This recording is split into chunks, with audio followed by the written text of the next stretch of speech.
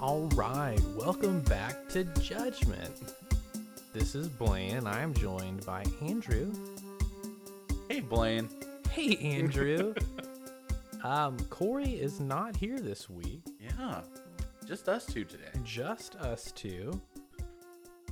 And we're going to take a little break from James Bond for this episode, and it's not going to change. We're going to continue back on our path next week with more James Bond, but we decided to do something a little different tonight. Yeah, this is a little bonus episode we like to call a Snap Judgment. We did these in season 1 with our horror movies, but back at it. So we will be watching a movie that is, like Andrew said, not one of our James Bond movies, but it is still in the genre, possibly debatable. Sure. Yeah. For Snap Judgments this season, we'll be doing movies that are spy-like in nature, similar to James Bond, or that they hoped were similar to James Bond. Yeah, so and we'll be doing it just like we do our James Bond movies. We'll go through it, give out some awards, and just talk about what we saw. Yeah, and when we say Snap Judgments this season, we really don't know how many we're going to do, so this might be the only one. Could be. Yeah, but either way. Wait and see. Yeah. Tune in. Yeah, we don't know people's lives. So tonight, all that said, we will be breaking down the 1966 Dean Martin movie, The Silencers. Yeah. This is interesting because this is a series of movies I never knew existed. And that's pretty odd for me. That I don't know of something. When you told me there were 4 of these, I was blown away because this one was ludicrous. Yeah, this is the one that started it all. The Matt Helm series. This is like, I don't know what they were trying to do. I mean, they're trying to give us an American James Bond. Yeah, or they're trying to capitalize on James Bond-esqueness. I think they were. So when did Dr. No come out? 62, I want to say. Yeah. So that's the first James Bond movie. Mm-hmm. This is 66. So prime James Bond. Yeah, this is like after Goldfinger, I believe. Which I guess makes sense, given this movie. Yeah. You know, it makes a lot of sense. Yeah. If not, You Only Live Twice, which makes more sense if it did. You think? Yeah. Oh my god. Especially with our villain in this movie. Oh. Yeah. Okay. Now that you say that, I could see it. Yeah. So this movie is insane. Andrew, let's start. Just give us the IMDb overview, and then we can give our initial reactions, and then we'll go through and talk about this piece of film. Joy. Yeah, this absolute joy of a movie. All right, so in The Silencers, 1966, retired agent Matt Helms is reactivated in order to stop an evil organization from exploding an atomic bomb over the USA and starting World War III.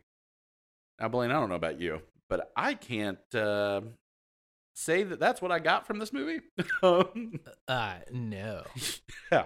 I mean, if you were to ask me, this seems like a road trip movie between Dean Martin and a redheaded lady. Yeah. Almost. Yeah. Yeah, they have a great time. With dance sequences and musical numbers.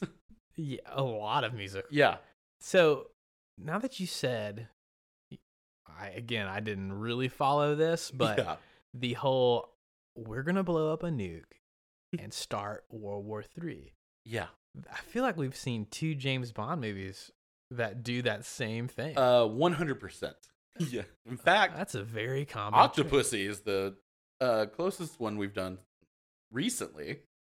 And You Only Live Twice. They were stealing the satellites to start a war between the U.S. basically, and then boy, Russia was a good. Tomorrow Never Dies. They were trying to start World War III between China and Britain. Yeah. They're just obsessed with World War III. What's going on? You know, what's funny, and I don't know if we covered this in Tomorrow Never Dies, that would be a very quick war. Just seems like China would handle that quite easily. Well, not 1999 China. They hadn't quite made it yet. They hadn't quite gotten there. They were only at 1 billion people at that point. Well. You know. Yeah, times change. But anyways, yeah, bad guys be doing bad guy things. Mm-hmm. But this movie, Andrew said, we went into it. We picked it because we thought, hey, it's billed as a spy movie. Never heard. I mean, not even a whisper about this movie in my life have I heard about this. And it's with Dean Martin, who's like a huge star at the time. Like a huge singer, you know? Well, yeah, he was everywhere back then. He did do Lewis and Martin movies. He was, but yeah. Yeah, the Rat Pack. Big time. Yeah. Never heard of this movie. Never. So we were interested. And you would think we'd come across this in our lifetime. No. In some kind of list of James Bond-ish movies or something. But no, never. Never heard of it. And I'm going to say something controversial. I'm going to have strong feelings on this movie. But I got to say, I kind of want to watch the other 3 now. I think we have to now. Yeah, I'm very interested. I'm so intrigued. If this was, I don't know how they're ranked, but this one was. If you got a good Matt Helm list out there, send it our way. Let us know. Yeah. Send us your rankings. Mm-hmm. Yeah. But we have to watch all 4 now. Yeah, we got to do it. Now, absolutely. It's going to be there. Mm-hmm. So let's start off by giving out our thumbs, as we always do, our initial reactions. I guess I'll go first. Okay. Since it's just us 2. Yep. I'm going to give this 1 thumb down. Mm-hmm. Because it is just kind of bonkers. Yeah. It has some redeeming, and we'll talk about it. It has some redeeming qualities, but overall, it was, I didn't know what the fuck was going on most of the time. And even when things were happening, you were still kind of like, holy shit. Yes, absolutely. Yeah. So Andrew, how are you feeling? I'm 100% with you. Yeah. I think a 2 thumbs down is a movie that I can't wait to be over. I'm just hoping. I don't know if I can say for this one I felt that way, because like you said, there were some parts that were interesting, but 1 thumb down seems appropriate. That's fair. A 2 thumb down has to be reserved for something that's just phenomenally bad. And has nothing to offer. Nothing, yeah. This had things to offer. Yeah. Of course, very few and far between, but there's something entertaining here. Yeah, and we'll talk about it. Yeah. So now that we got all that out of the way. Yeah. And if I can put one last little remark in there, I probably won't watch this ever again. I think once enough. But I would say it never, it didn't hurt to watch. Yeah. Yeah.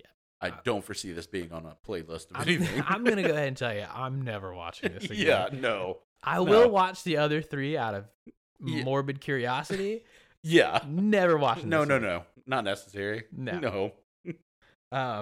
So, now we'll do our best to go through this scene by scene.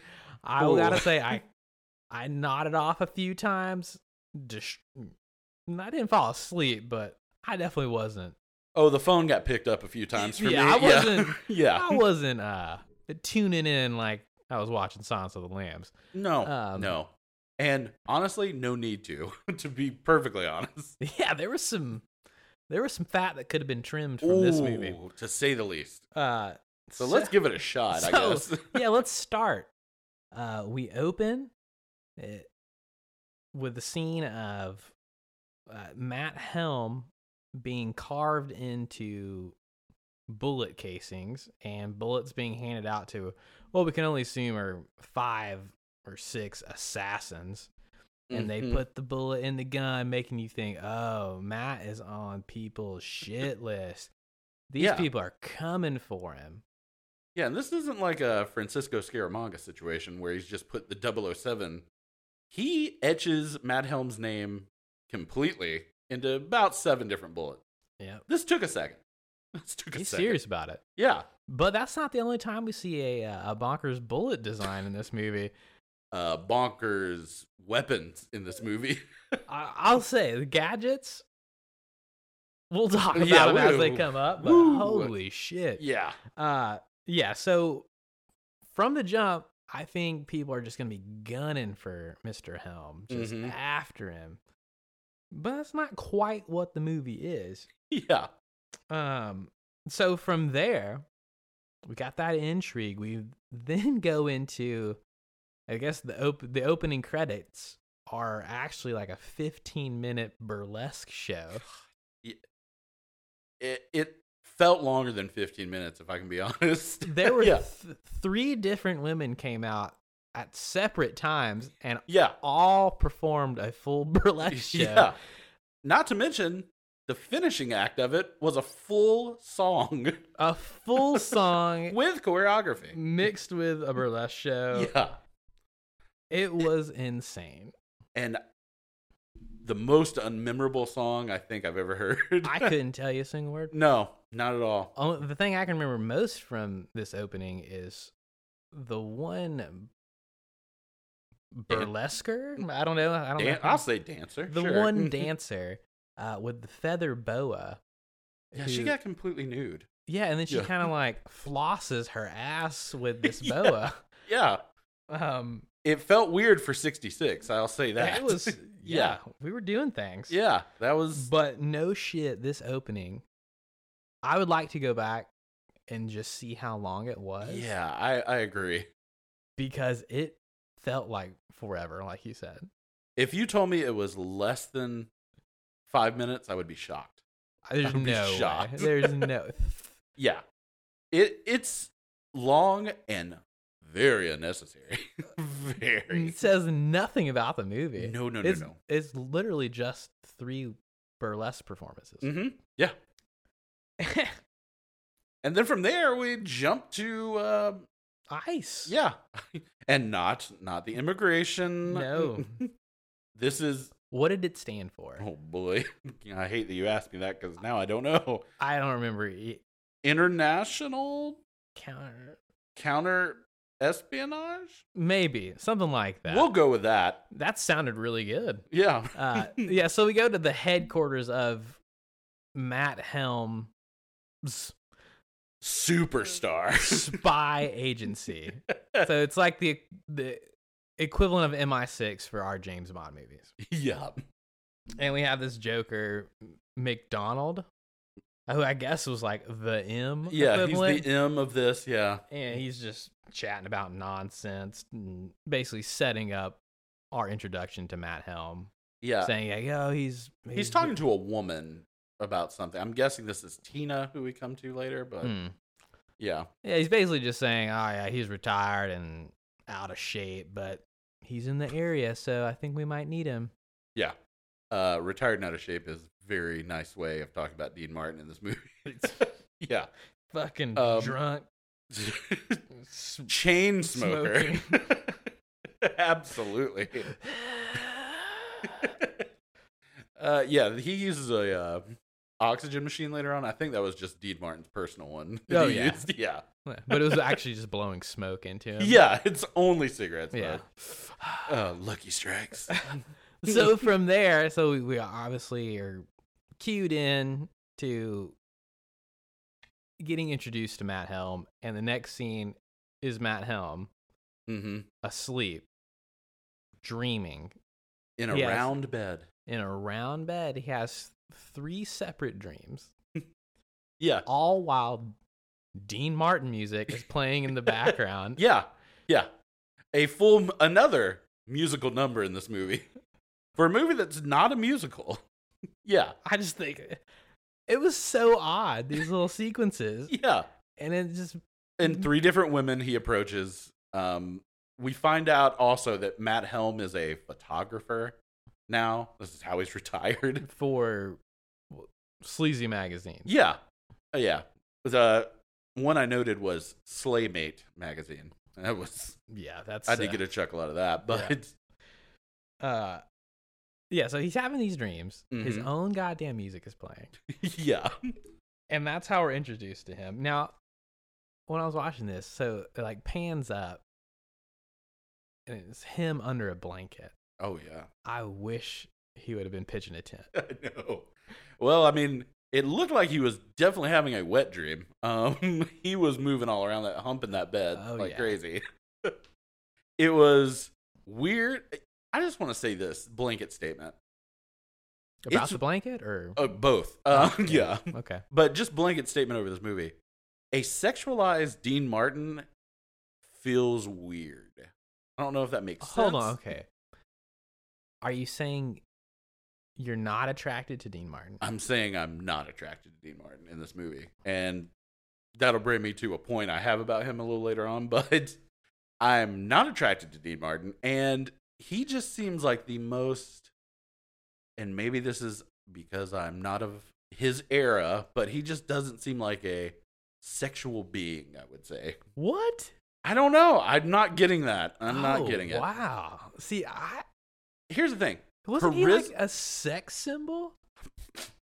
That might be really nice for what he was.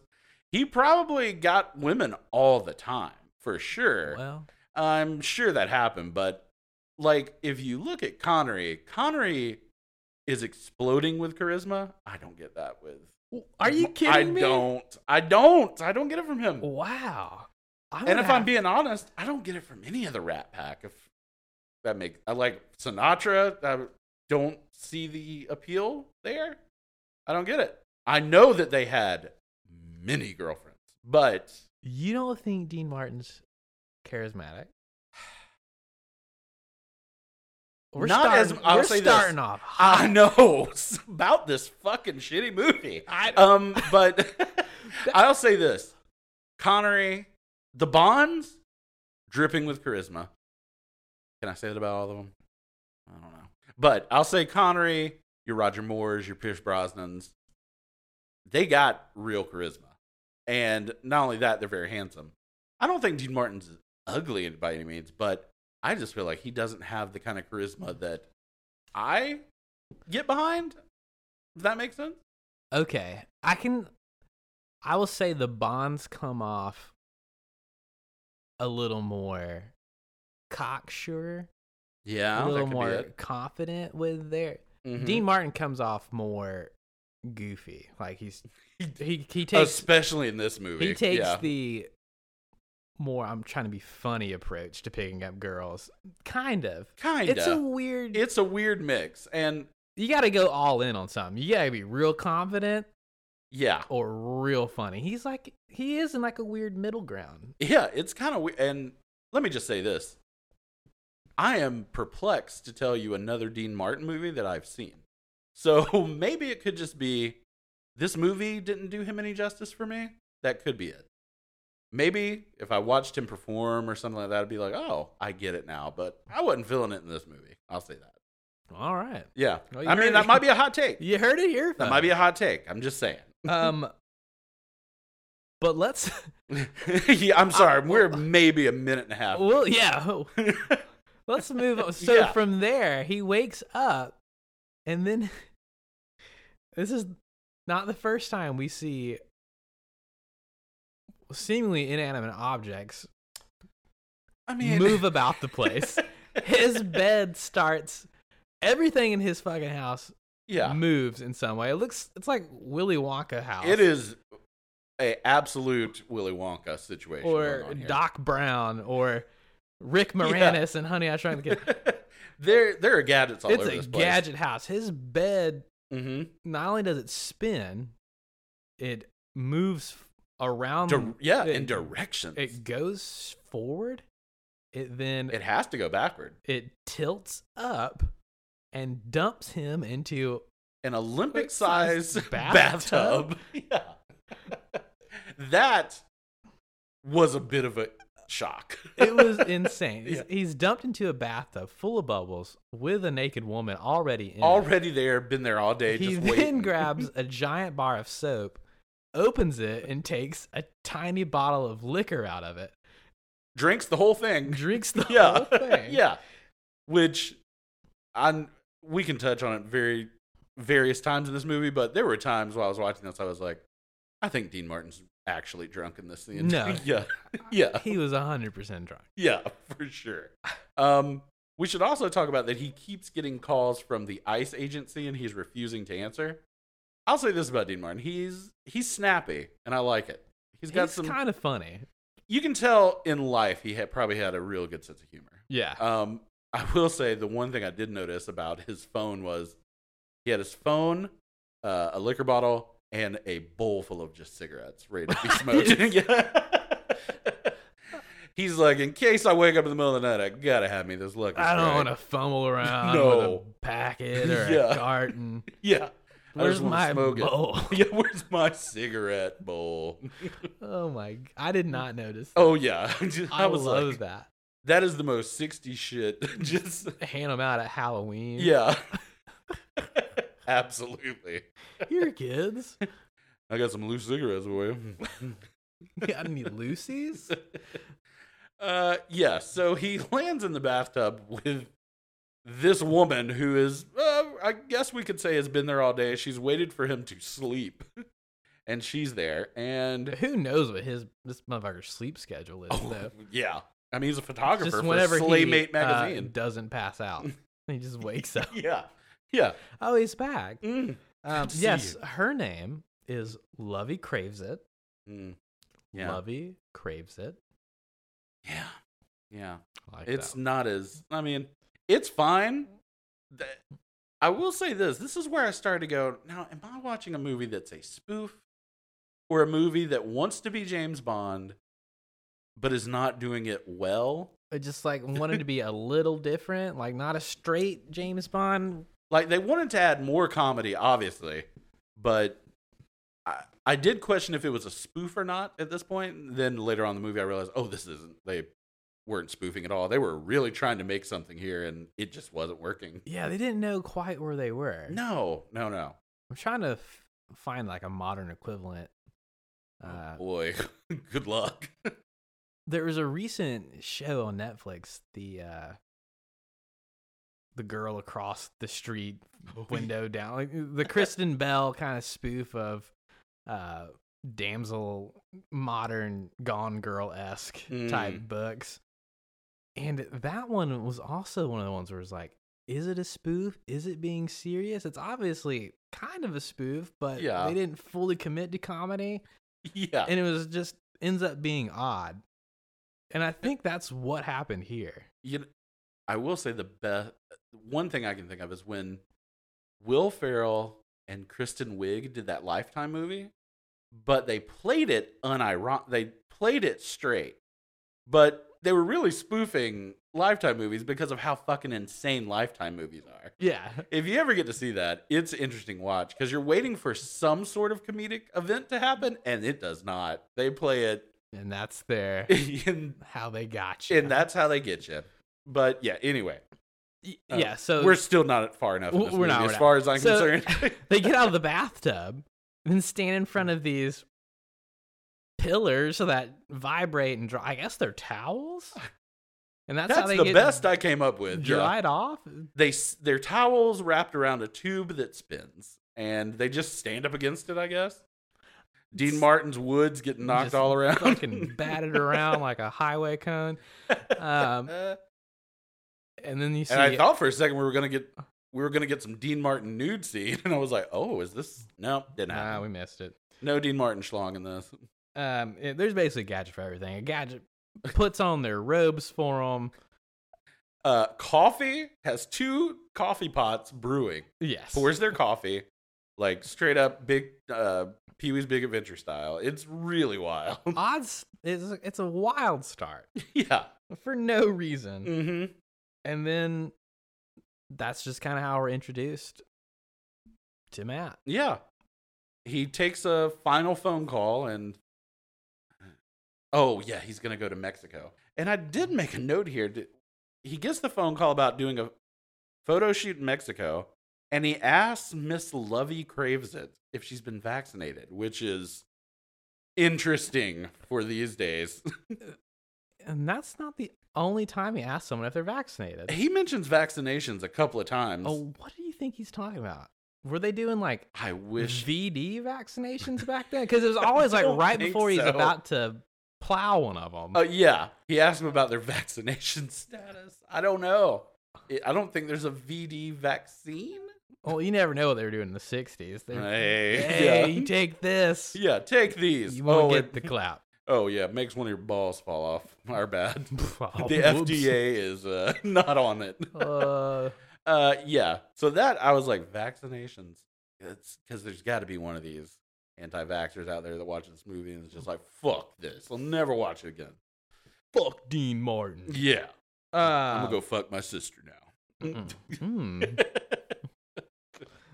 So. Yeah. We then go back to Ice for a second. And McDonald's is just the Ice guy, is trying to get Matt to go on a mission, and Matt's dodging his calls, basically. Yeah.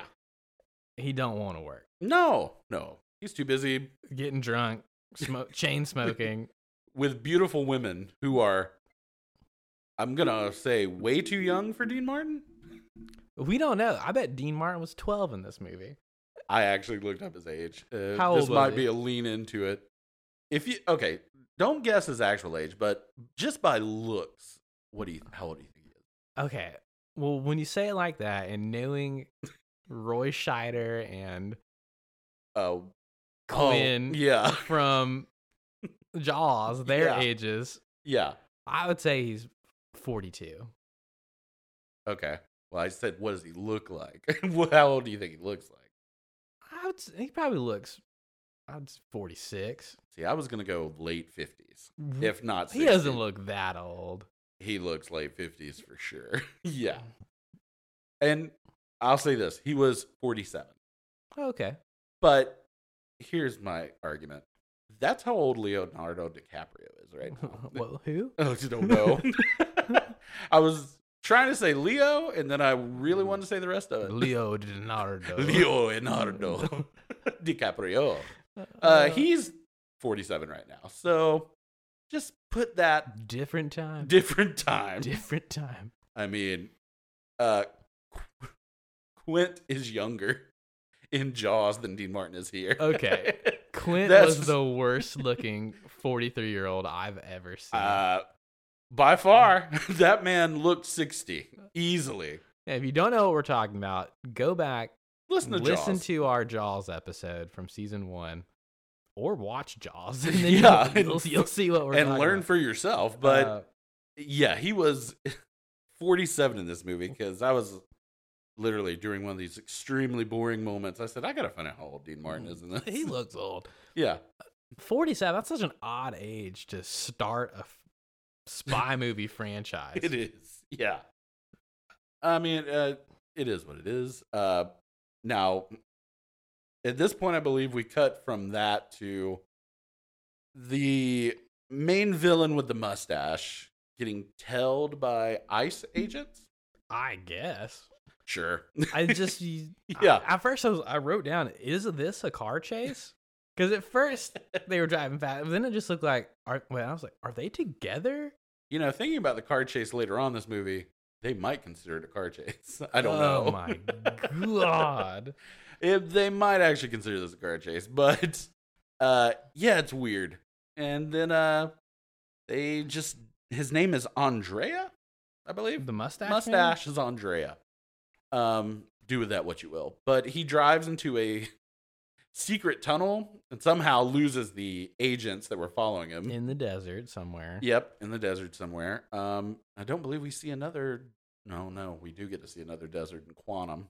And in Diamonds Are Forever. So, interesting.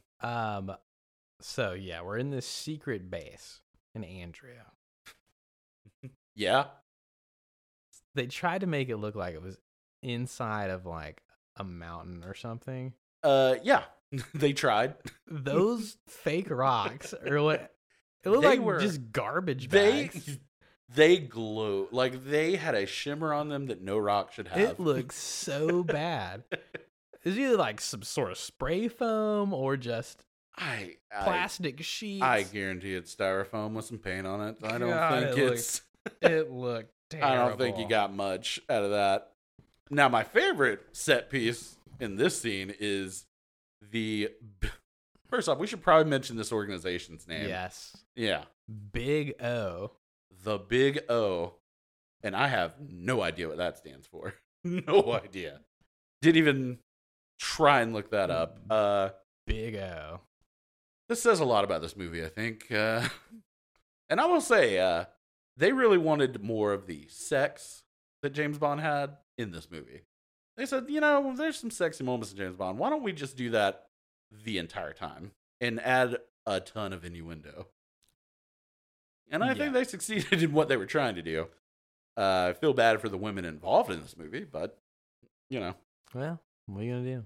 But yeah, the set piece I loved was the Big O conference room that was those same shiny rocks. They just put a little wood panel on them. Yep. Just a little wood panel. It's so bad. and while we're here, we're introduced to the big bad guy. Our main bad guy. Whose name escapes me. It does me too, but I pulled up IMDb. Okay, folks, I just want to, before we say this man's name, I just want to say, to me, he looks like world famous drag queen Divine. He also has as much makeup as Divine does. He has on the most cat eye. The eyebrows are something to stare at. Eyeliner, but okay. We should also mention this is the most whitest man. And I mean that on a racial standpoint. This is a full-blown white man. And his name is Tungzi. No. Yeah. He was supposed to be an Asian character. Hold on. Yes. No. He was supposed... Okay. Yeah. Hold on. Okay. You gotta... So in this let scene... it process. Okay, now it makes sense. Yeah. So I saw like the Japanese woman that was serving him. It brought him the egg foo young in a can? Brought him a can of no calorie egg foo young. Yeah. In a can. I was like, why the fuck did they bother showing that? They like zoomed in on it. They really wanted that to be seen. So that's how they're telling me, us, the viewer, that guy was Asian. And his name. They say his name a few times. Yeah. Not to mention that Asian lady brought him the egg foo young in a can, which I'm pretty sure egg foo young is not liquid. I think it's an actual, like a meal. I don't think it's, you drink it. But regardless, and this is what I thought too when I saw it said 0 calorie. Tungzi is a very robust man. Great big fat man. Yeah, very much so. Especially for 1966, when he might have been the biggest movie star they had at the time. He's a big dude. Filling in that suit real hardcore. But I wonder if this was a joke about his fatness. Because it's 0 calorie. It's diet egg foo young. Again, the comedy doesn't work in this movie. I don't know. I just found that odd. I was like, why did they even do that? First off, I didn't pick up that they were trying to play him. They were trying. An Asian person. Yeah. Well, after I found out his name, I was like, oh, they're trying to give him an eye situation. I saw the eye makeup. I was like, that's just what he's going for. He just wants to be that. No. That smoky little bad boy. There had to be an Asian actor in Hollywood they could have used. There had to be somebody.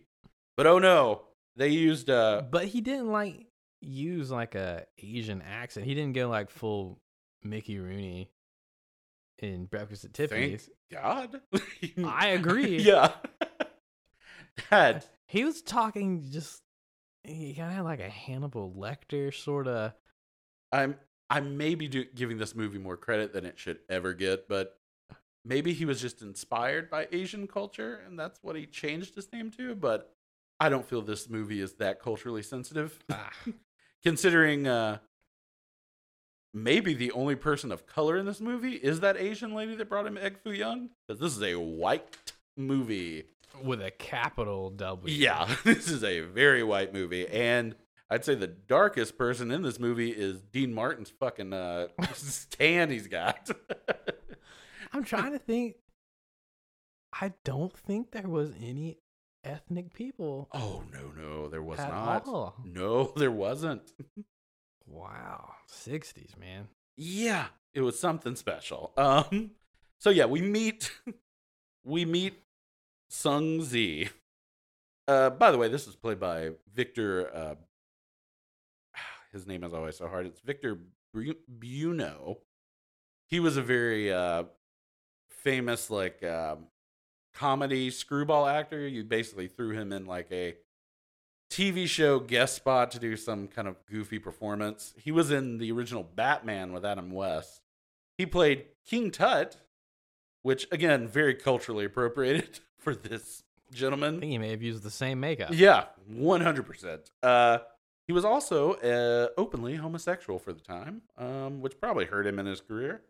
But yeah, very famous gay actor. Died very young. Oh. Now, here's my second question, because this also blew my mind. If you had to guess how old Sung Zi was, Oh, how old does he look to you? Okay. Just straight up on looks. Mm-hmm. Not seeing the look on your face right now. Mm-hmm. Yeah. I would say he looked 47. 47. All right. Victor Bruno in this movie, when it came out, or when he filmed it, was 27 years old. No. Yes. Shut your He mouth. was 27 years old. He died at 43. He was only 27 when this movie came out. Shut your mouth. No. That is 27? That blew my fucking mind. I couldn't believe that. This is a 27-year-old man. This man is younger than me now. That's insane. Yeah. I Think guess about that. I guess that no calorie stuff puts some age on you. Jesus Christ. Well, he much like Dean Martin, I'm sure he smoked and drank every day of his life. This was the years to do it, I suppose. What a time. So Yeah. From there, we see Sung Zi chit-chatting with the mustache man. Oh, yes. Andrea, and they just chit-chatting about bad guy things. And they're alluding to, they're going to send Helm after us. Go kill Helm. And that's how... Yeah. I don't know why. Yeah. Why they came to that conclusion. Yeah. Helm's just kind of minding his business at this point in time in his life. He's just avoiding calls. Yeah. And having sex and I love drinking. They're like, he's the only guy that can stop us. We've got to kill him. Yeah. Doesn't explain it at all. No. So from there we go back to Helm's house. And he finds a girl without her clothes on there. And just starts making out with her, because that's what you do. When a stranger's in your house. And we should definitely mention yet another fucking Dean Martin song comes on at this moment. Yes. Yeah. I wrote that. Yeah. Another Dean song. I think this might be the third time already we've had a Dean Martin song play in this movie, and it may be on for 30 minutes at this point. Yeah, he's really pimping his shit. Oh, yeah. He managed to get just about his whole fucking songbook in this movie, for sure. Yeah. So he starts talking to this girl, ask her if she's vaccinated. Once again. And then makes out with her, and then she gets shot to death. I don't know about you, but up until this point, this movie seemed very just goofy. But when she gets those 2 bullets in the back, I was like, fuck. I'm not gonna that shocked caught me off guard. Yeah. That really got me. I couldn't believe it. Just dead. And then we shot her dead. We meet a new girl, Tina, who he immediately starts making out with. And all credit to this woman. She is absolutely gorgeous. She's very pretty. Yeah. and her eyebrows are doing something wild They too. go all the way to her ear. Yeah, they might connect to her hair. It's Her hair is so big. wild. Yeah, a big thing they wanted to bring up too in the IMDb trivia is that she was only 27 when Dean Martin was 47. So, I mean, and again, I can see her being 27. I get She that. looked her age. Yeah, she looked very appropriate. She looked great. So they find out, the lady that Tina shot was an assassin working for Big O, and they're like, "How do you know?" And she takes bullets out of the assassin's gun that are basic. It looks like, I don't even know how to describe them. They're like painted red, white, and blue, and have like a giant Big O logo on them. They manufacture their own bullets and label them. They want you to know that you were killed by Big O. Yeah. They're not a clandestine organization. I'll say that. Mm-hmm. And I just want to throw this out there before we forget, and we get to the end of this. But I just want the audience to know there is no reason this movie should be called The Silencers. I just want to throw that out there. If you think we're going to get to that point, no fear. It makes no sense why this is the title. Silencers are used, but in no way the main part of this movie? Is that a defining part of the movie? No. But then again, when I think of what the fuck's a quantum of solace? We don't even need to jump on that. We'll talk about that next week. God damn. I don't know. Although I might enjoy talking about this movie more than I do that one. So we'll see. I think. But yeah, so he meets Tina, who is what we think an agent of ICE. Yes. Yeah. And apparently they've had some history. Yes. They've banged a few times. But Tina explains what's going on. Big O's after him. And then that kind of entices Matt to actually take the mission and start doing some investigation. Yeah. So he loads up some gadgets and some guns. He notices there are some Big O agents outside waiting. Just watching, trying. They're there to kill him. Mm-hmm. And we get some action. We do. We get a camera, another gadget, a camera that shoots knives. I loved that. That was one of the cooler ones I've seen. Yeah. It might have been the coolest one in this movie that I can think of right this moment. So yeah. It's pretty dope. Yeah. He kills someone with it. And at this point, I think we need to comment on the choice of vehicle Matt Helm has chosen. Because he goes to his garage where his car is. So they can escape and drive to the desert, to Phoenix. And he is driving the biggest station wagon. A straight up Mercury station wagon. That is Griswold special. It is. It's so out of place that it really, I had to sit there and wonder. In 1966, was this just a awesome car that you could have? I don't know. I don't have a clue. Because when you look at what Bond is driving. Yeah. It's two different worlds. Way different. I don't know. Yeah. But I guess you can't fit a full bar in an Aston Martin. And Dean Martin said, I gotta have a full Dean bar. Martin's like, I don't care if it looks cool. How many bottles of liquor will it hold? I need to know how many Ballantines I can fit. Because I'm thirsty. Bring it to me. So this is where he kills the Big O agent with the camera. Yeah, and he does the goofiest knee slide to a neck chop. I'm so glad you noticed that. Because immediately I thought, poor Dean Martin's gonna really fuck up the knees. His knees are toast. They can't be healthy anyway. But I'll give it to him for him being 47. Chain smoker, alcoholic. He does some moves. He does. I mean, there are some that are pretty rough that come later on, but I was surprised he did this little action move here. It was pretty cool. Yeah.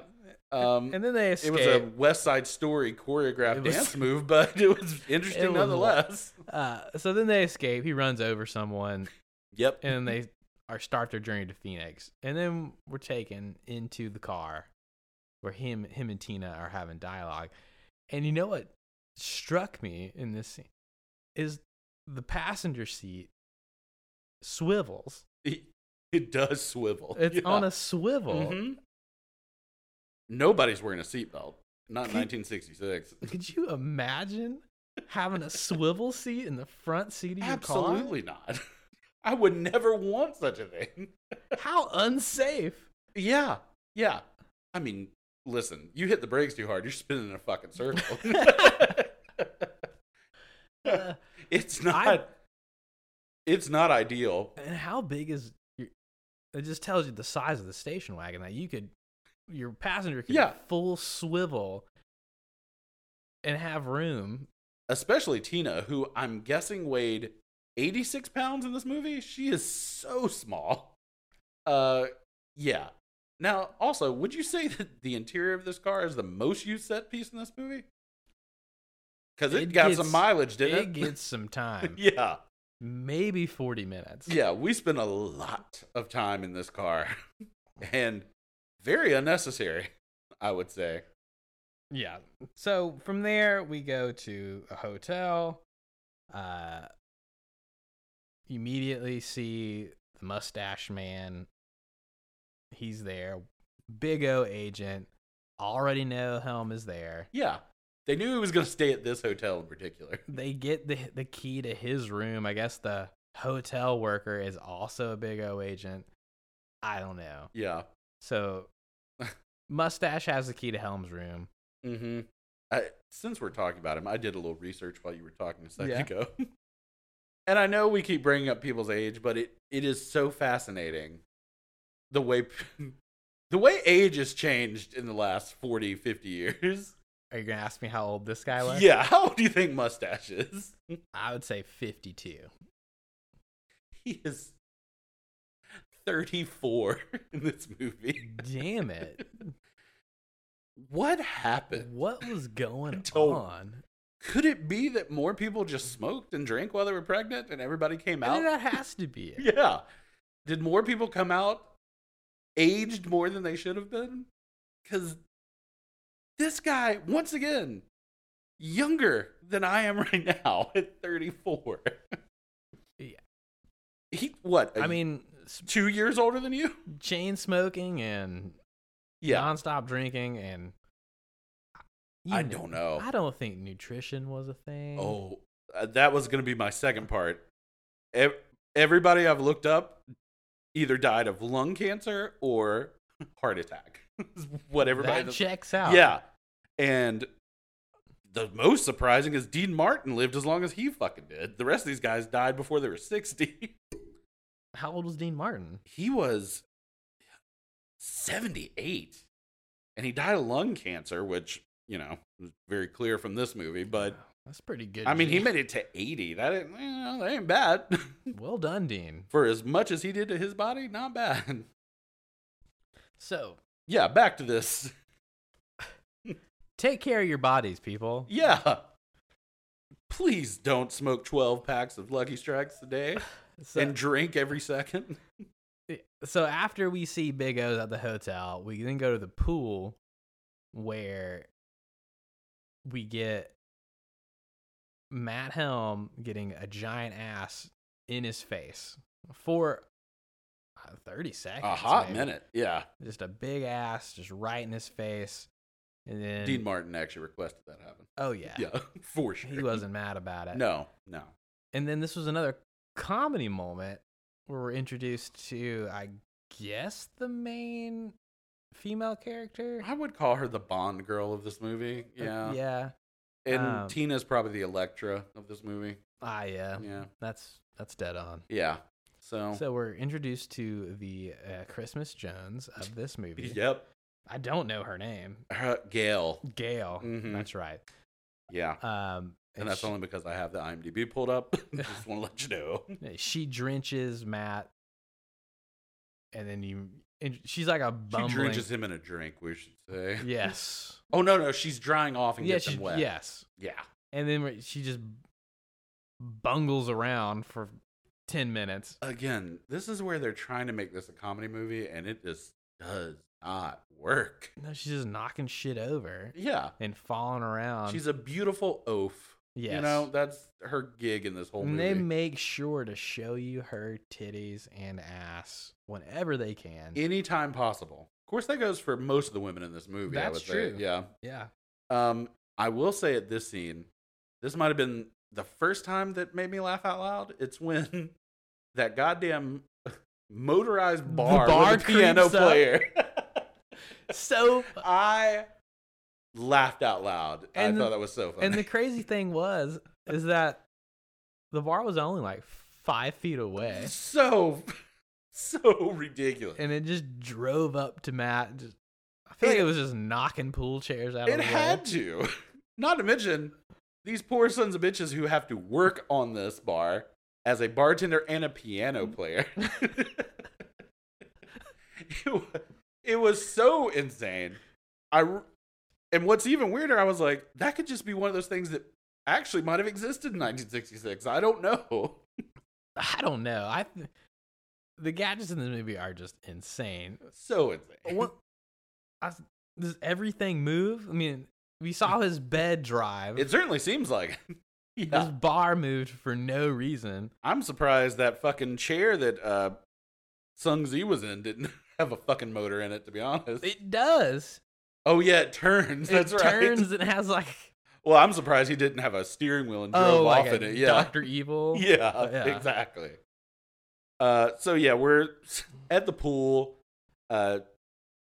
Gail makes the hilarious joke, "Can you make me a Bloody Mary with real blood?" Everybody in the theater laughs out loud. But this movie doesn't quite get comedy, I don't think. It doesn't know it doesn't know its identity. No, it really doesn't. You got to commit. And So from there we see bad guys in Helm's room switching out his phone. I was like, oh, they must be tapping it to do some listening. Also, as what I thought you would think. Yeah. We later find out that is not true. But we'll get there. Not true at all. So Helm goes back up and then has sex with Tina. Yeah. I think that's what they're going for. Yeah. She gets now, my undressed. favorite line comes from this scene. Yeah. Is this your favorite line too? The gun? Yeah. No, it's not my favorite line. Oh, okay. Well, I do like it though. We'll wait. We'll talk about it in our best line. Yeah. And then from there we go to another show. Jesus, I almost put this out of my memory, but I looked at my note and I had one note for it. But yeah, we go back to a full fucking musical act at this dance hotel. show. Yeah, big auditorium. They must have choreographed this when Dean was passed out drunk and he couldn't make it to set that day. Yeah, whoever this lady is, I don't know if she was famous at the time. She was, because they gave her. She got to do the opening number and that was the same lady. Yeah, it was. She got to do this. The second one was like 7 minutes long. Yeah, her name is Sid Charisse. Sid Charisse was singing this crazy song and dancing her ass off. Yeah, she was getting it. She was running around all that stage. God dang. And you might think it gets cut off at some point just to, shorten up runtime. Absolutely not. No, they watched the whole thing. This is an absolute 7-minute song with a dance routine. And the thing about it was she was supposed to be working with Big O. She was supposed to be, during her performance, she was supposed to be handing off some sort of computer film. That I don't believe they explain what it does. So they did not. No, but you're right. She has something she's supposed to hand off. Why she has it, I don't know. How she got it, we don't know. Don't know. Was she working with Big O? The Never mustache explained. Man was in the front, and he looked like he was about to get it, and then she decided to keep it. That 34-year-old hunk in the front row. 30-year-old dime piece. Oh, man. So she keeps the microfilm, and then they immediately kill her for doing so. Uh-huh. And then redhead. Pandemonium, I guess. Pandemonium ensues because this lady just got murdered during her show. Yeah. What is her name? Gail. Gail runs up there and gets the film. And then Helm and Tina capture Gail. Yeah. And go question her. I gotta say, this was the note I wrote down, and this might have been the most times I replayed a scene. There is a character who goes to the body, and he moves Tina out of the way. And I don't mean moves her. He throws her so fucking hard. Whoever that was, he was aggressive. Oh my, this dude takes 86-pound Tina, slings her, and she falls on a fucking wooden stage with her entire body. It blew me. I watched it 3 times. I was like, is she overacting? Nope. No, this dude manhandled her. Yeah. He fucking threw. I felt horrible for the actress that had to do that. Because it's really the actress. It's not a stunt person at all. All 86 pounds crashing onto stage. I guess this was just this guy's moment. He said, look, I'm a real method actor. I'm going to throw the shit out of you. You're getting it. Yeah, I just noticed that man's name is Sam. Not that they tell you that in this movie whatsoever, but that was his name. Oh. Yeah. All right, Sam. Yeah. Injuring actresses all around. Good woman beating. Yeah. So after Matt captures the redhead, he gets into like a fight with the mustache man. Yep, outside And yep, beats him up with his umbrella. Yep, that 34-year-old young guy. Old young man. And then he takes her up into the room and immediately rips her clothes completely off to look for this computer film. Yeah. I'm sure, again, Dean Martin requested that happen. He could be a really nice guy, but it just feels like he would request that. Ripped it right out. And I don't know, were all women in the 60s wearing like full lingerie sets underneath their clothes at all times? Yeah, absolutely. Is that how they only sold them like that? Yeah. Yep. And they didn't have their periods. Yeah. Women didn't start having periods till the 1990s. Yeah. Wow. Yeah. Interesting. By the way, I know there's someone out there that will believe that, and please don't. No, feel free to fact check us in the comments. Yeah. We love feedback. You know what? I'll tell you this. Go to your teacher, professor, medical doctor, and ask them if that's true. Yeah. Yeah. Prove it. Yeah. Tell them to prove it. Prove it. And then ask them to prove that vaccines work. I haven't seen. Yeah. Where's the facts? Yeah. Where's the beef on that? I don't know. Yeah. Anyway. Yeah, so she's full lingerie. They have tete-a-tete an argument about where's the computer film. Hey, are you a member of Big O? Whatever. Yeah. Goes on for way too long. Goes on for forever. Then that phone the bad guys switched out, gasses everyone. Yeah. It turns out of nowhere. This was a gas trap. A gas phone, not a tap, not a wire tap. No. A gas tap. Mm-hmm. And they all pass out. Mm-hmm. All of them. All of them. Yeah. Passed out. And then McDonald shows up and gives Dean Martin some oxygen. Yep. He just straight pumps that Lucky Strike smoke right into his lungs. Again, this all happened so quick. I really had to go back a little bit. I was like, what did I miss? What is happening? What is this computer film? Who is she? Mm-hmm. I still don't really... No, it was never made clear. Why did...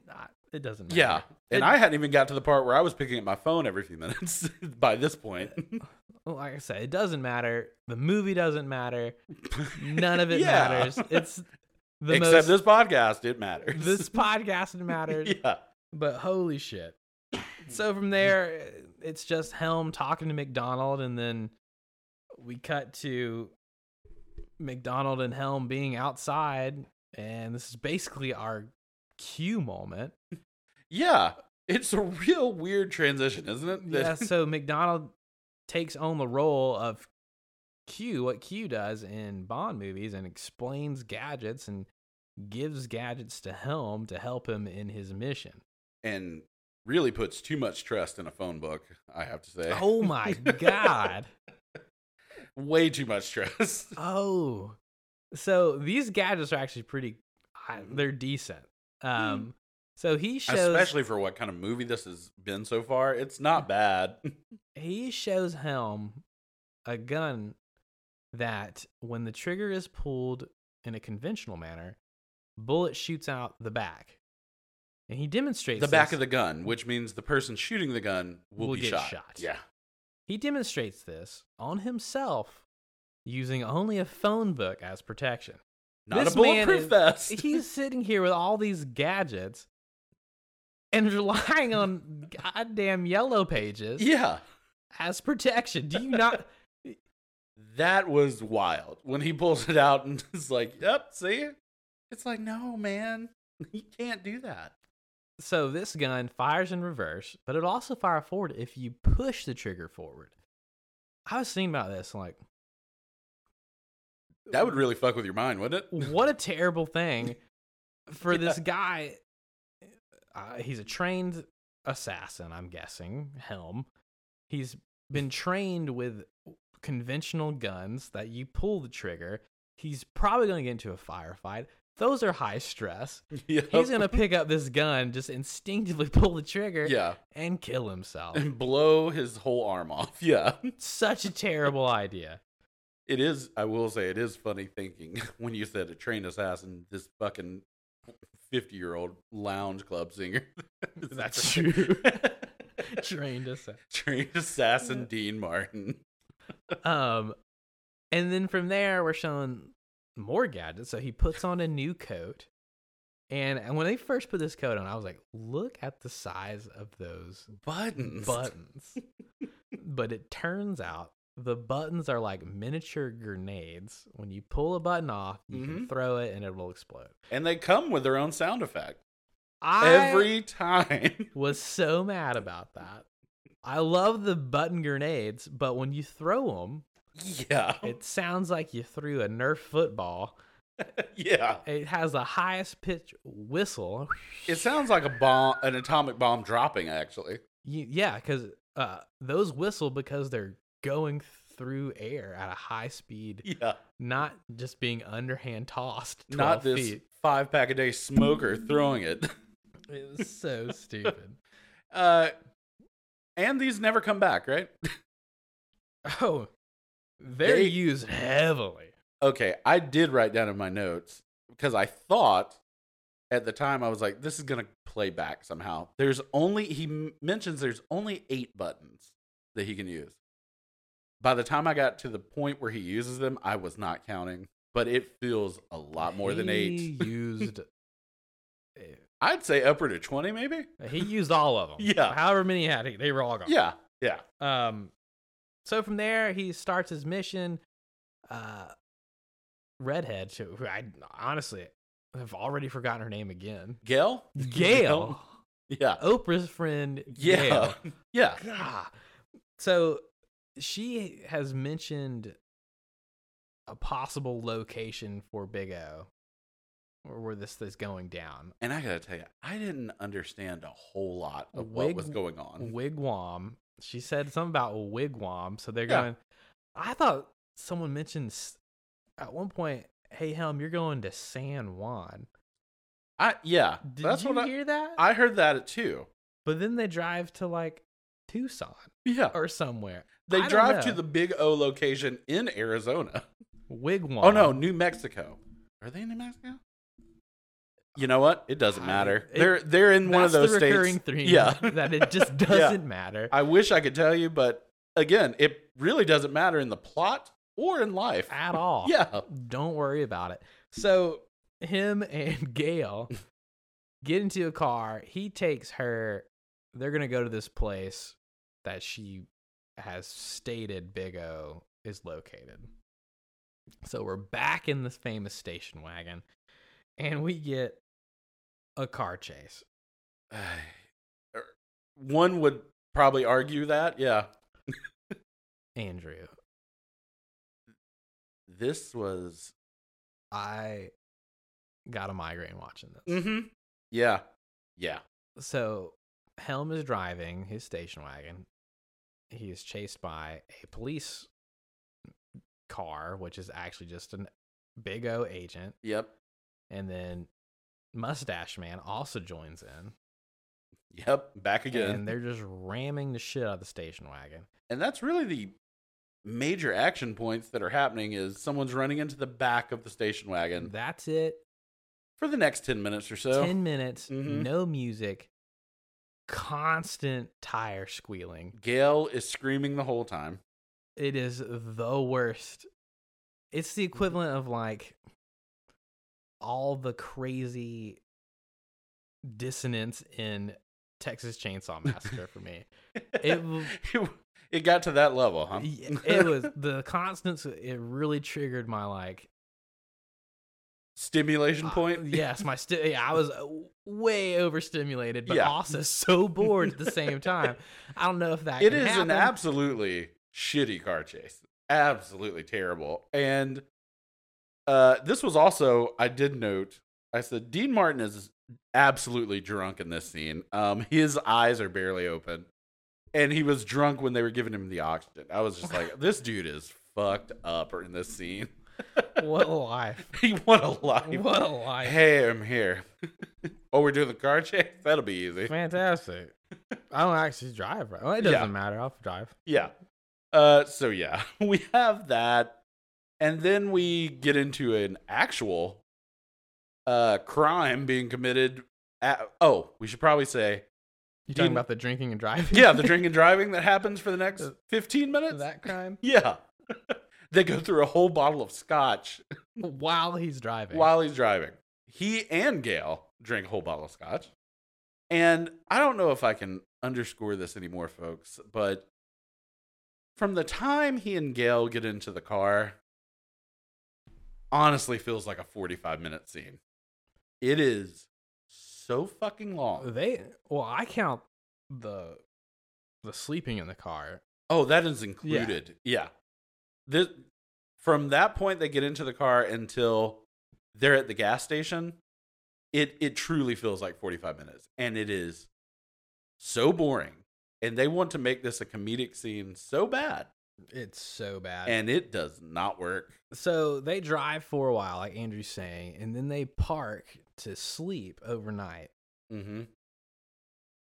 And it starts to rain. I gotta say, his sleep setup in the station wagon looked phenomenal. Yeah, it didn't look bad.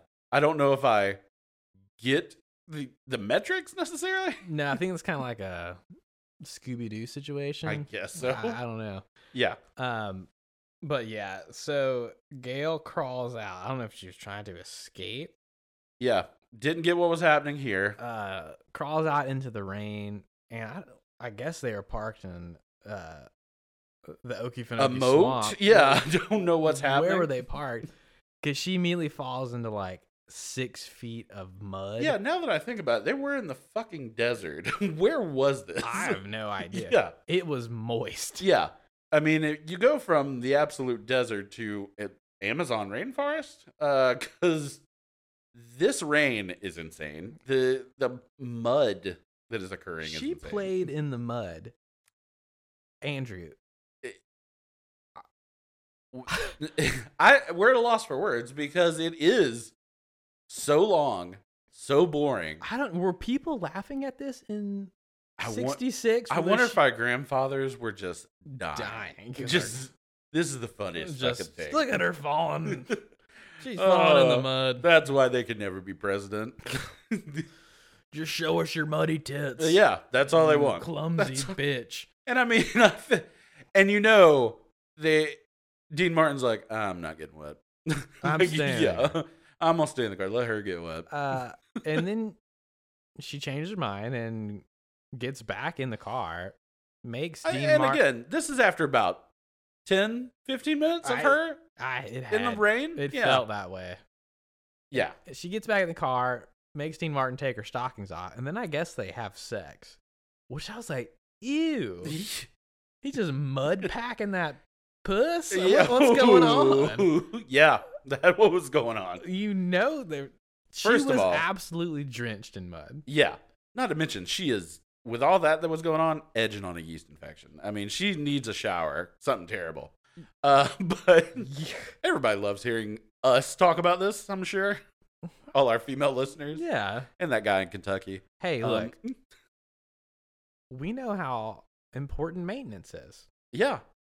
And we respect the maintenance. No one wants a UTI. No. I'm mad at Dean for going through with it, knowing, hey, she's going to get an infection. Yeah. Yeah. Be considerate. Why not go to a hotel? Yeah, let her shower off. Yeah. You know? Got a baby wipe somewhere? Pour some Valentine. Pour some Valentine in there. Good Lord. Jesus Christ. Yeah, so it was a boring fucking scene. It was so terrible. Yeah. And then from there, we're in a town somewhere. I guess Wigwam. I don't know what Wigwam. The guy's name. At this point in the movie, I'm just trying to stick with it. Wigman. I don't know. Yeah. I don't know what's going on. I wouldn't be surprised if they used a term like wigwam in this movie, but I honestly couldn't tell you. They definitely use the term wigwam. Yeah. Mm-hmm. But for whatever reason, they're in this town. Gail runs away again. Helm chases Don't her. know what she's doing, and I'm going to repeat it. Who cares? It doesn't matter. Yeah. Helm chases after her. Oh, we see another bad guy pretending to be a gas station worker, I guess. This whole state apparently is just infested with Big O agents. Yeah. Big O everywhere. Yeah. And then he catches Gale, and there's some people duck hunting, and there's like another 7-minute sequence of him like trying to trick Gale like they're being attacked. Yeah. But it's actually duck hunters, and he's trying to get information from Gale. And then Big O actually shows up. Yeah. The abuser who threw Tina across the world comes back. Oh, the store brand John Hamm? Very store brand John Hamm. Good call. Yeah. So he shows up, takes Gale and Helm hostage, takes them to the Big O base underground with all the pretty fake rocks. Yeah. You know what? I laughed out loud. So we're taken back to the base, and we're in Sung Zi's little office. Yeah. And he turns on these TVs, and then all the people in the room just hit their recliners. Yeah. You know what I'm talking about? Yes. It's ridiculous. I mean, and then we get the big, I guess we're going to call it exposition of what's going on, which I still don't fully realize. I don't get it either. The big takeaway from this is that Tina actually ends up being, she was revealed as Cowboy, which is a Big O agent that had been referred to. Oh, they used it before? Oh, okay. Yeah. I feel bad. I did not realize that. Okay. So she's actually a Big O agent and tries to turn Helm into a Big O agent. And Tina is in the most insane wig I might have ever seen. Like a Bride of Frankenstein wig. It is outlandish, the wig they put on her. It is so crazy. So huge. And yeah, I was my takeaway was this hair is insane. That's all I got. Just like the rest of the movie. Yeah, I don't know. This seems pretty put together so far. So from there, there's just some more exposition about bad guy shit, and then apparently, and this is where the plot of this movie just doesn't make any sense, because they're gonna launch an atomic bomb. It's gonna hit a predestined city, which they showed it on the map, and it looked pretty close to where they were. Yeah, it looked right up the road, to be honest. It didn't look very far. And they're going to launch this. They're going to think it's the Russians. It's going to start World War III. The only thing I can say that I liked about this is they were like, a cloud is going to form over the state, and they use liquid to do such a thing. I was like, did they just dump some jelly on the map? They said, how can we make this work? And they were like, just put some colored water in there. It doesn't matter. Fine. It doesn't matter. It doesn't.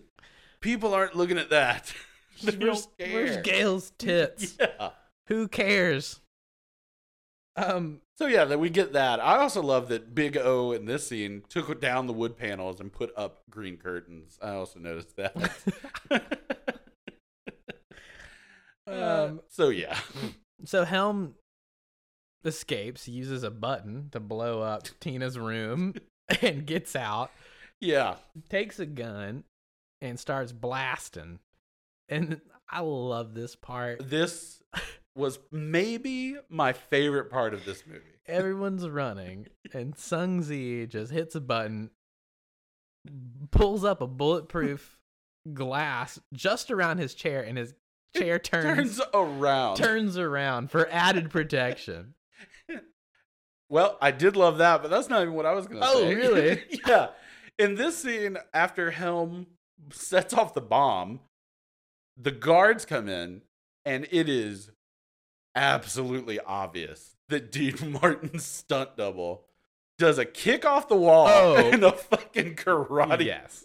It looks like Jackie Jackie Chan was put in there to this 50-year-old alcoholic doing all these wild karate moves. It was hilarious. Yeah, a true athlete was put in. Yeah, to do these fight moves, and then they just cut to Dean Martin's face after it's all over. Yeah. I laughed. Now, I laughed hard when that happened. So they did all these acrobatic things, and then the next scene, Dean's action was like him laying on the ground shooting a gun. Yep, that was it. So that was Dean. Mm-hmm, yeah. They might have even got like a roll out of him. Got a roll. He did a roll to lay. But yeah, and then Sung Zi does his chair trick. That fucking chair trick. God. And pandemonium ensues inside the... All hell breaks. Yeah, it's wild. It's a real you only live twice kind of scenario. Just not as good. Not as good. Not at all. And then we're cut to Gail, who's also like in the midst of an escape. She has the reversible gun and she kills like 9 people with it. Yeah. So Did I miss how she got that gun, by the way? I don't know what transpired that she got that gun. Oh no, Sam had it. He took it from Helm. Okay. Yes. Yeah. He was pointing at her, and she was like, he got mad. And he was going to kill her. He was going to kill her, but he ended up shooting himself. Yeah, he shoots the gun, and I loved this part. Yeah, I actually liked this whole sequence. He looked so shocked and in disbelief, and they like look back and forth at each other. Mm-hmm. And then he does it again. He doubled down and shoots himself again. No way that happened. Kills him. And kills himself. And what we talked about a little bit before we started was the squib work in this movie is pretty good for what this movie is. And for those who don't know what squib is, like I did 12 minutes ago. Yeah. Mm-hmm. It's when the actor has like some sort of a small explosive pack that's supposed to resemble a gunshot. So when the gunshot goes off, their person explodes and looks like they got shot with a bullet. And it was done very well in this movie. I'll give him that. Really well. Unlike the lasers that showed up. The lasers are... Could you explain? I'm going to say no one had a real good idea about how to do this. So... And they basically took a strobe light, painted it red, and then said this is what a laser looks like. I didn't know what was happening. I was like, were the red things supposed to be laser beams? Yeah. And I didn't get this Book of Revelation shit where the rocks were bleeding. That was the other one. Well, I don't know what the the fuck happened there. I imagine if you hit a rock with a laser, it's not going to immerse with liquid, but I could be wrong. I just want someone to diagram what the lasers were. Or the big red tubes laser beams, or were those just like Heat waves? I don't. hot poles, or were lasers emitting from the end of the big red tubes? Yeah. I don't know what was And we going should also mention during this whole sequence, Matt Helm probably throws, 15 of these grenade Just buttons? blowing shit up. They are blowing shit up in this scene. And this whole time when these lasers are out, there's also like this terrible saw noise Yeah. the whole time. Yeah. And then again, they do some more. Gale has 7 more people kill themselves with this silly gun. I did think this was the one time I thought her character was funny, is when she runs past the guard. He tells her to stop. She runs back, hands him that gun, and he shoots himself. Yeah. I did think And that he was does it funny. again. And I felt bad for this one guy. Oh, that She poor points dude. it at herself. He's like, she points the gun at herself. And he's like, oh, don't do that. Don't kill yourself. Pulls it and kills him. I'm Yeah. like, he sounded like a good guy. Yeah. He probably isn't all in on this. You didn't have to kill him, Gale. Yeah, he was trying to. You fucking goof. Why'd you do I that? don't know what you were doing. And this all just kind of seems like it runs together, but It 100% does. but when Sun Zi I don't know what he realizes, but this is probably the only time this actor moves at all. Maybe he gets up from the chair and starts to run because Matt and Gale have escaped. You remember this part at all? Yeah. Oh, okay. Just making sure I'm not Yeah. being crazy. Yeah. So this actor walks in the first time we see him, sits down, and he stays in that seat till this very end of this movie, and when he gets up. And then he chases after them. I know Matt and Gale drive away, and before they do, there's an explosion that happens in this tube that looks wild. Like, somebody might have been in danger here. Are you talking about like the big smoke billowing? Yes, and flame. Yeah, it was a real explosion in a small. I don't think they thought about. Oh, we've been using these bombs all day. Yeah, but not in a tube. no, They hadn't. not in a sealed tube. I'm sure nothing good came of that. Yeah, that looked dangerous. Yeah. So I don't know if they get in their little golf cart and escape, but before they do that, they obviously thwart the missile. Oh, how could we forget? By sliding this big target lock mechanism. It was like I they had all this like it was fancy, a real cheap set. I gotta say that. Well, they made it. They had everything else set up like it's all these computer stations, and they had this just coin slot. I don't even know what it was. What was it? I don't know. And somehow it armed this missile to fire. And I wanted to ask if you noticed this. The control room where the missile is going to be launched at, they keep cutting to it every once in a while for no real good reason, but every time they cut to it, there is a gentleman there, and he's wrapped in a blanket. Every time they cut to it, and I kept thinking, I was like, that's not a blanket. That's like part of his outfit. He stands up when Matt Helm and Gale get on the elevator, and this dude is wrapped in a full-on, like, blanket like you would have on your couch if you get chilly. And he was draped over his shoulders, and the only reason I can think that they let him do that was because his costume didn't fit or something, because he had a machine gun ready to kill Matt Helm in a blanket wrapped over him. Give him a blanket. You gotta go back and watch this, everybody.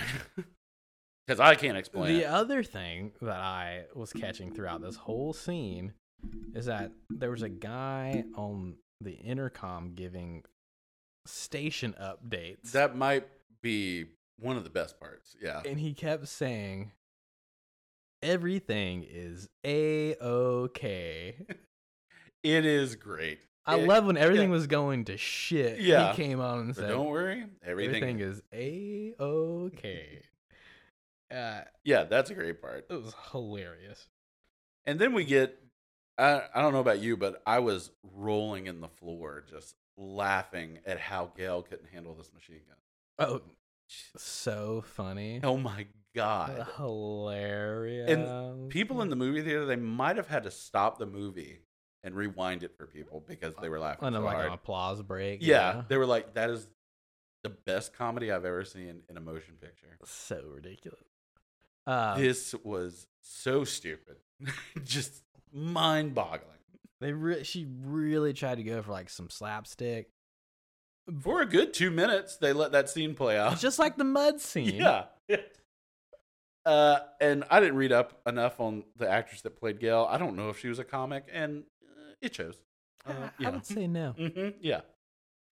So from there, Gail and Matt escape in a golf cart. You know that he like took time to put that like sheet of plastic on the top of it.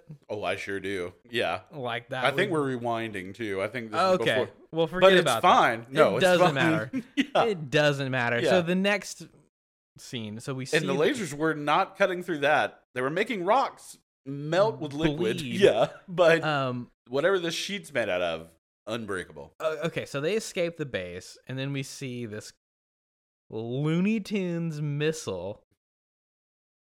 Did you? And the thing is that, well, we should probably say that also right before this, Sung Zi gets killed in quite a silly way. Mad Helm shoots him backward. Yep. Essentially, he's dead and fine.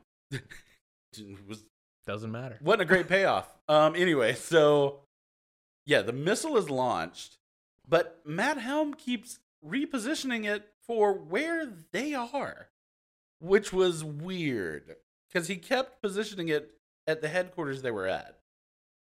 Did you notice that? Yeah. Yeah. There's no real point to why he did it. Also, is it a nuke? I don't understand. He said it's atomic bomb. That's what IMDb also said. Listen, who cares? It doesn't matter. Yeah, who cares? It doesn't matter. When they did show it flying through the air, it looked like Roger Rabbit. It was Roger Rabbit. Yeah. It was or Wile E. Coyote. It was it was ridiculous. Insane. And then finally lands where they are, but I guess they've escaped at that point. Who knows? I don't mean to be this type of guy, but the missile still explodes. So isn't all that going to happen now anyway? That a lot of people are going to die? Saying, is like that switch they flip, turn off the atomic bomb part? I don't know. Who knows? Who knows? And they do not explain it because the very next scene we go to is right back to Matt Helm's house. Yeah, and that's how we end. Yeah. Though they, I guess they're trying to make a joke that she's holding 2 Bloody Marys and she's being very careful. Then Matt Helm and her begin to have coitus on the bed. Yes. And she sets her Bloody Mary on the button that moves the bed forward and launches them into the bathtub again. Right. And that's how we end. Yeah, and I should probably note, once again, we get another Dean Martin song here. But the lyric was, you got to give a little, laugh a little, and sometimes you got to make them wet a little. That was the lyric. And I don't think that's in the actual song I've ever heard. So, interesting. Yeah. True. Mm-hmm. Wow. And then we get the credits. Matt and Gail, I guess, are going to live happily ever after until the next movie. And then you get to see Dean Martin on a bed full of ladies. Like 12 ladies. Yeah. And he kisses them quite a few times. All of them. Yeah. Whether they wanted it or not, Dean was kissing them. And we find out that Matt Helm was going to be seen in Murderer's Row, was the next movie. We will see him again. And I think we will. I think Andrew and I are going to... We're going to have to check these out. Check all of them out, even though this one was a disaster. Yeah, so that is how we end this fantastic movie, The Silencers. So, Jill, what did you think? So I don't know. I mean, I liked this movie. I thought it was entertaining, but I mean, I liked it as a romantic comedy. I didn't really get the whole spy or agent aspect thing. I wasn't following that storyline at all. It wasn't until I read the IMDb description that I even knew there was a bomb to defuse. or anything along those lines. I didn't really understand what the guy in the makeup was after. I didn't know his goal. But you were feeling heavy romance. Yeah. I mean, clearly that was the whole plot. I mean, how much focus was on his relationship with the redhead? I guess, but romance is a strong word. Yeah. You're not wrong about that. And I don't mean to be this guy, but I thought you meant the romance between him and Tina, not Gail, whose name I had to look up a second ago. I mean, I'll give you a pass on not remembering her name. I obviously knew her name since I referred to her as the redhead. Yeah, But we all. She made such an impact, I'd have to say. I forgot her name 7 times during this podcast. Yeah, but you were here the whole time, Jill. So, I mean, it just felt like 90% of this movie was just focused on them. Mm-hmm. I mean, the amount of time this movie spent showing her tripping over shit. It was like... That's the God's honest truth. You're not wrong. Yeah. I would say maybe a little more than 90% of this movie. Tripping at the pool, tripping in the mud, tripping Throwing with a stuff on machine people. gun. Yeah. There was so much focus on her. I was blown away. Yeah. Is this really her movie? Is this Gail's movie? Not Matt I Helms? think it's Gail. Yeah. Okay. Well, you make great points, I gotta say. So you loved it? Loved it. I really wish you would have spoken up during the whole thing. I know. Where were you? Yeah, I don't like you just sat there You staring really at us, but it's played it fine. really low key this episode. Yeah. Well, I hope you wrote down some awards. Yeah. So now that we've talked about the movie, kind of broken it down as best we could, let's give out our awards. To be fair, as good as it deserved, I think. Yeah. So as we do with our Bond movies, we'll be giving out a best death, best line, and this made the final cut. Yeah. Our typical awards. So let's start off with our best death. Jill, what you got? My favorite death scene was when one of the henchmen guys, I think that's who he was, used the backwards gun on accident, and then him and Gail just kind of stare at each other for like a good 5 or so minutes. There's so many parts like this in this movie that I didn't know if they were supposed to be funny, but that were absolutely hilarious to me. Yeah. That is a good one. The way they just kind of shrug at each other, like, and then he shoots himself again. And then he just to make sure he does it one more time. So wait a second. Did I just get shot? What happened to me? Surely not. What? Yeah. We lingered on that scene for so long between those two, where they were both just, Yeah. That was I don't know. probably the funniest moment of the movie. I think that was a planned comedic moment. I think it was, and I think it worked. That might have been the one that worked. Yeah. But the one. Yeah. I love that. I would have to say my favorite death, though, is the one where she runs past the guard. He tells her to stop. She goes back to hand him the gun. Then he shoots himself. She was on a roll there. She was. This movie was like, people are gonna be losing their shit in the movie theater. And how funny this is. Oh my god. They're gonna love this backwards gun. Yes, they love it. Gail is She's got a career. hilarious. This woman might be the only funny woman, is what I bet the filmmaker said. It really felt like she was channeling some Lucille Ball there. Down to the red hair. Down to the red hair. Mine Yeah. would have to be the knife camera. I do like the knife. I did like that. Dean Martin injured his knee for the rest of his life from that scene, too. Yeah. Not so much the knee slide, but just the knife shooting out of the camera. Oh, yeah, that was too much for Dean. Yeah. I enjoyed that. So, that takes us to our Best Line Award. What was the best line of the movie? Andrew? I'm going with, talk about a booby trap.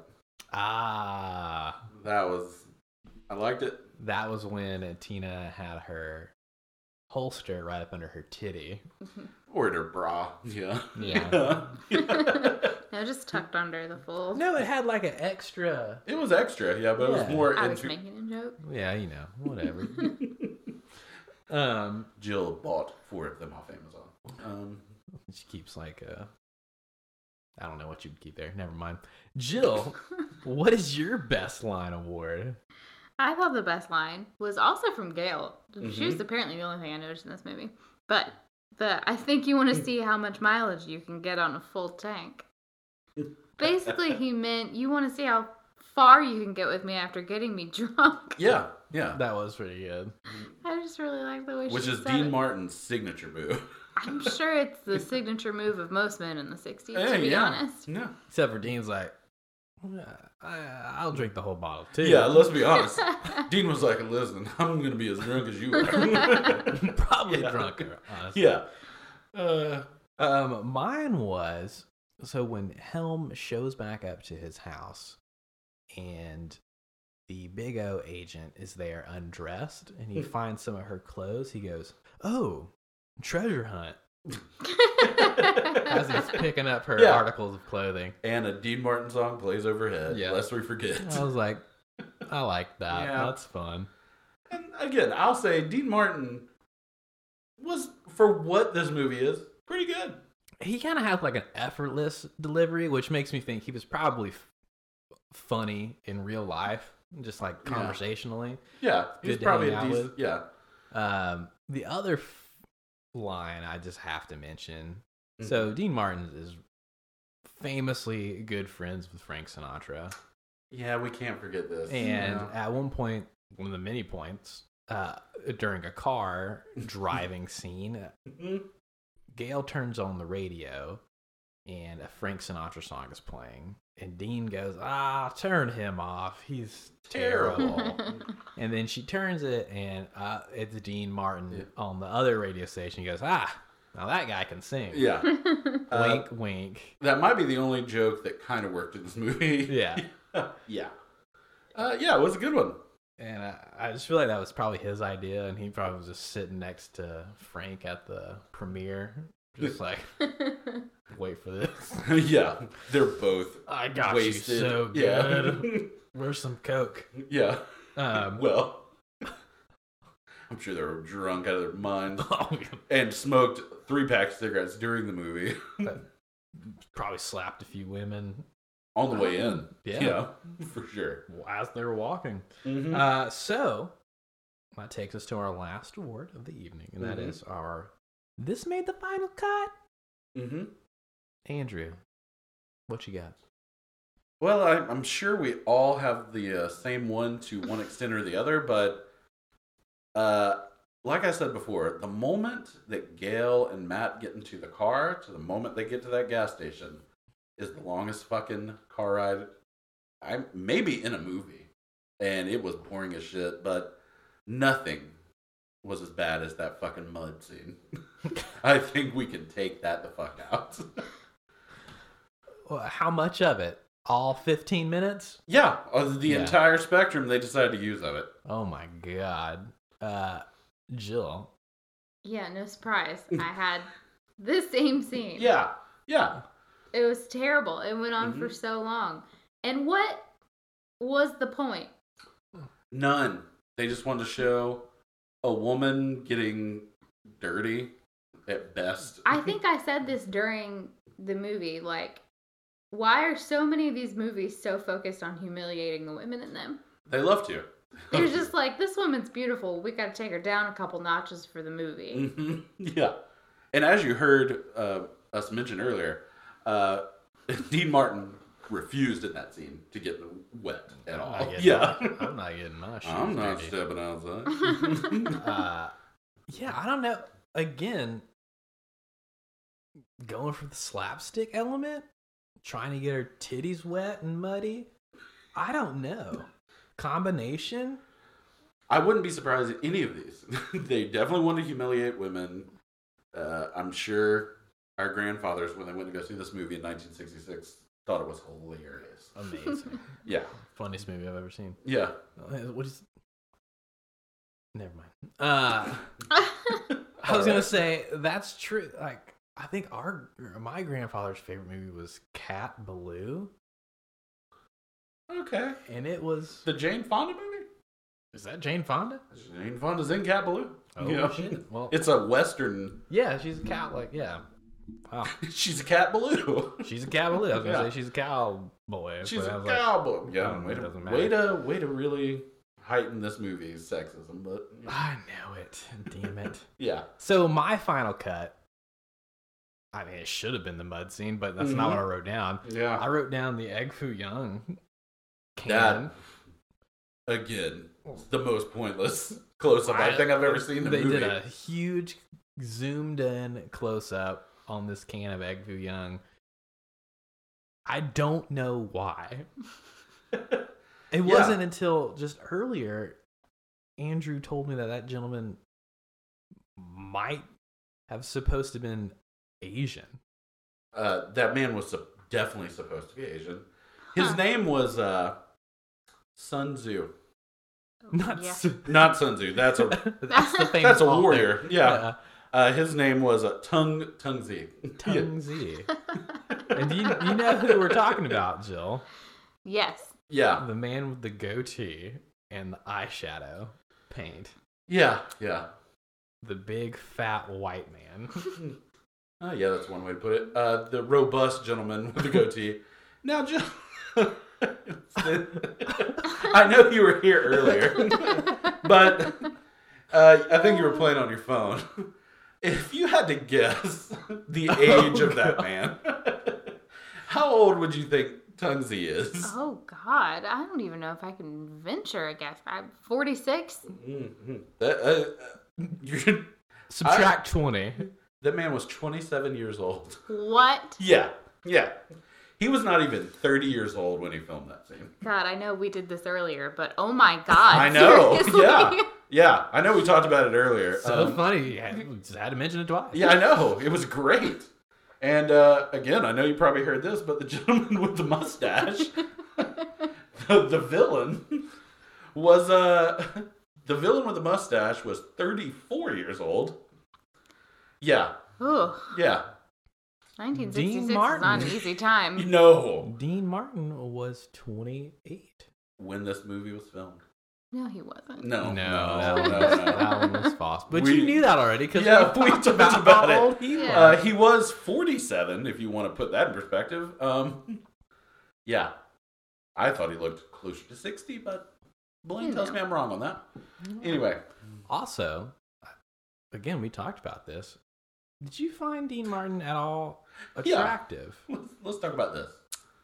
I don't know. As I said when we were watching this movie, Dean Martin kind of reminds me of my uncle Mm-hmm.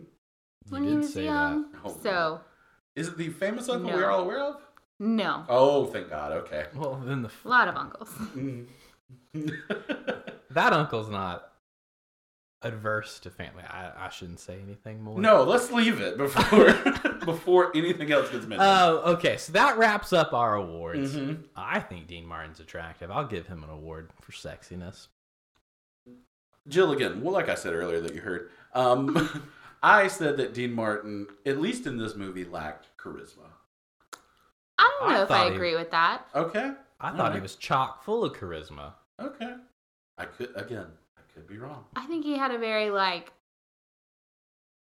I just kind of show up to set every day and do whatever I want kind of charisma. For sure. Yeah, absolutely. Well, you nailed it. Yeah. That's exactly what he was doing. Yeah. I just show up and say things, and I don't really give a shit whether they work or not. I bet there was not a single double take in this entire movie. He's like, just give me some more scotch. Like the Yeah. I'm fine. director Yeah. was like, Dean, can we do that one more time? And he was like, Absolutely no, we not. got it. No, Yeah. that was a home run. I gotta go get drunk, baby. We got what we That needed. nailed it. You know, it's funny that you mentioned that because I did hear this, that Frank Sinatra, also, if you're unaware, Frank Sinatra won 2 Oscars, I believe, for acting.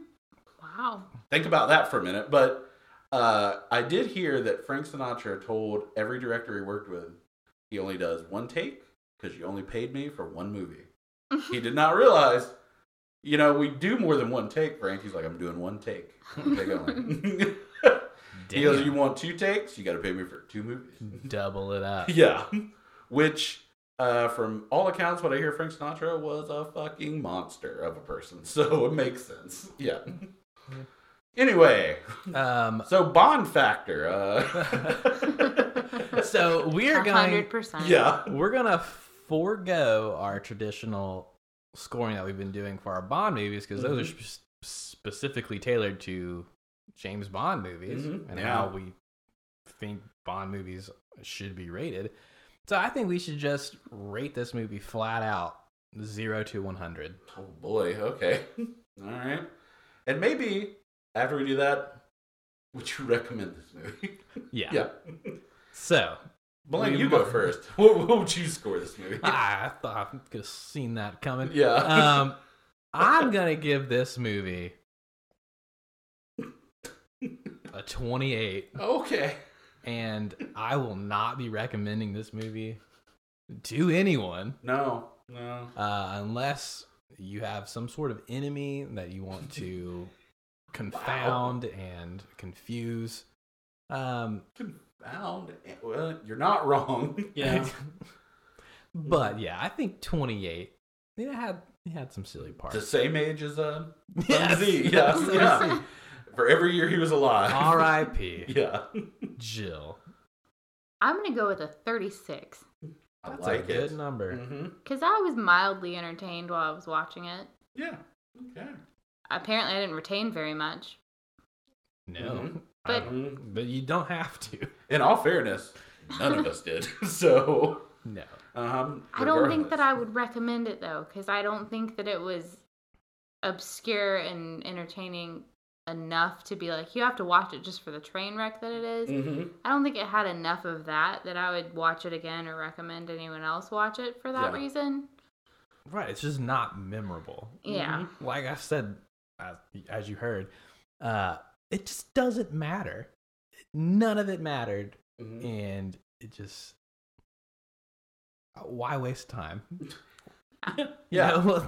Yeah. You know? So, Andrew. I'm going to give this movie a 47. Okay. Yeah. Dean Martin's agent. Dean Martin's agent. And I will say this. It's fine. There are entertaining levels to this. I think Dean Martin's honestly not terrible, but like Jill said, he only did one fucking take. And smoke and drink his way through this movie. But I would say this. If you are a film lover, you should watch this movie only to see where we've come in the years since 1966, because I feel like, sadly, this movie might be more accurate to the times than we think. So I would recommend it to those people. Otherwise, if you're just looking for a good movie to watch, I don't think this is it. Or even a good bad movie. Yeah, I wouldn't put it in that This isn't category a good either. bad movie. Yeah. It's better than The Thing. Oh my Oh, god. boy, back again. Back again. I know you guys she missed is. me. Yeah. Oh, Lord. Well, Jill, thanks for joining us for this whole episode of Judgment. This is, again, a Snap Judgment. So, I enjoyed it start to finish. Yes, Yeah. well done. I could tell you were furiously taking notes. Just You were laughing, but very quietly. I love that you did that. contributing constantly. Yeah. But yeah, so that wraps it up. Tune in next week. We will get back on our normal James Bond movies and Quantum of Solace. Maybe.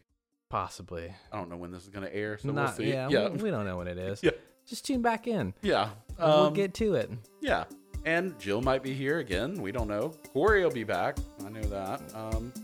And Jill, if you want to sit through another one, please feel free. Yeah. But I guess that's all we got, right? That's it. Okay. So, thanks for joining us. This has been Judgment.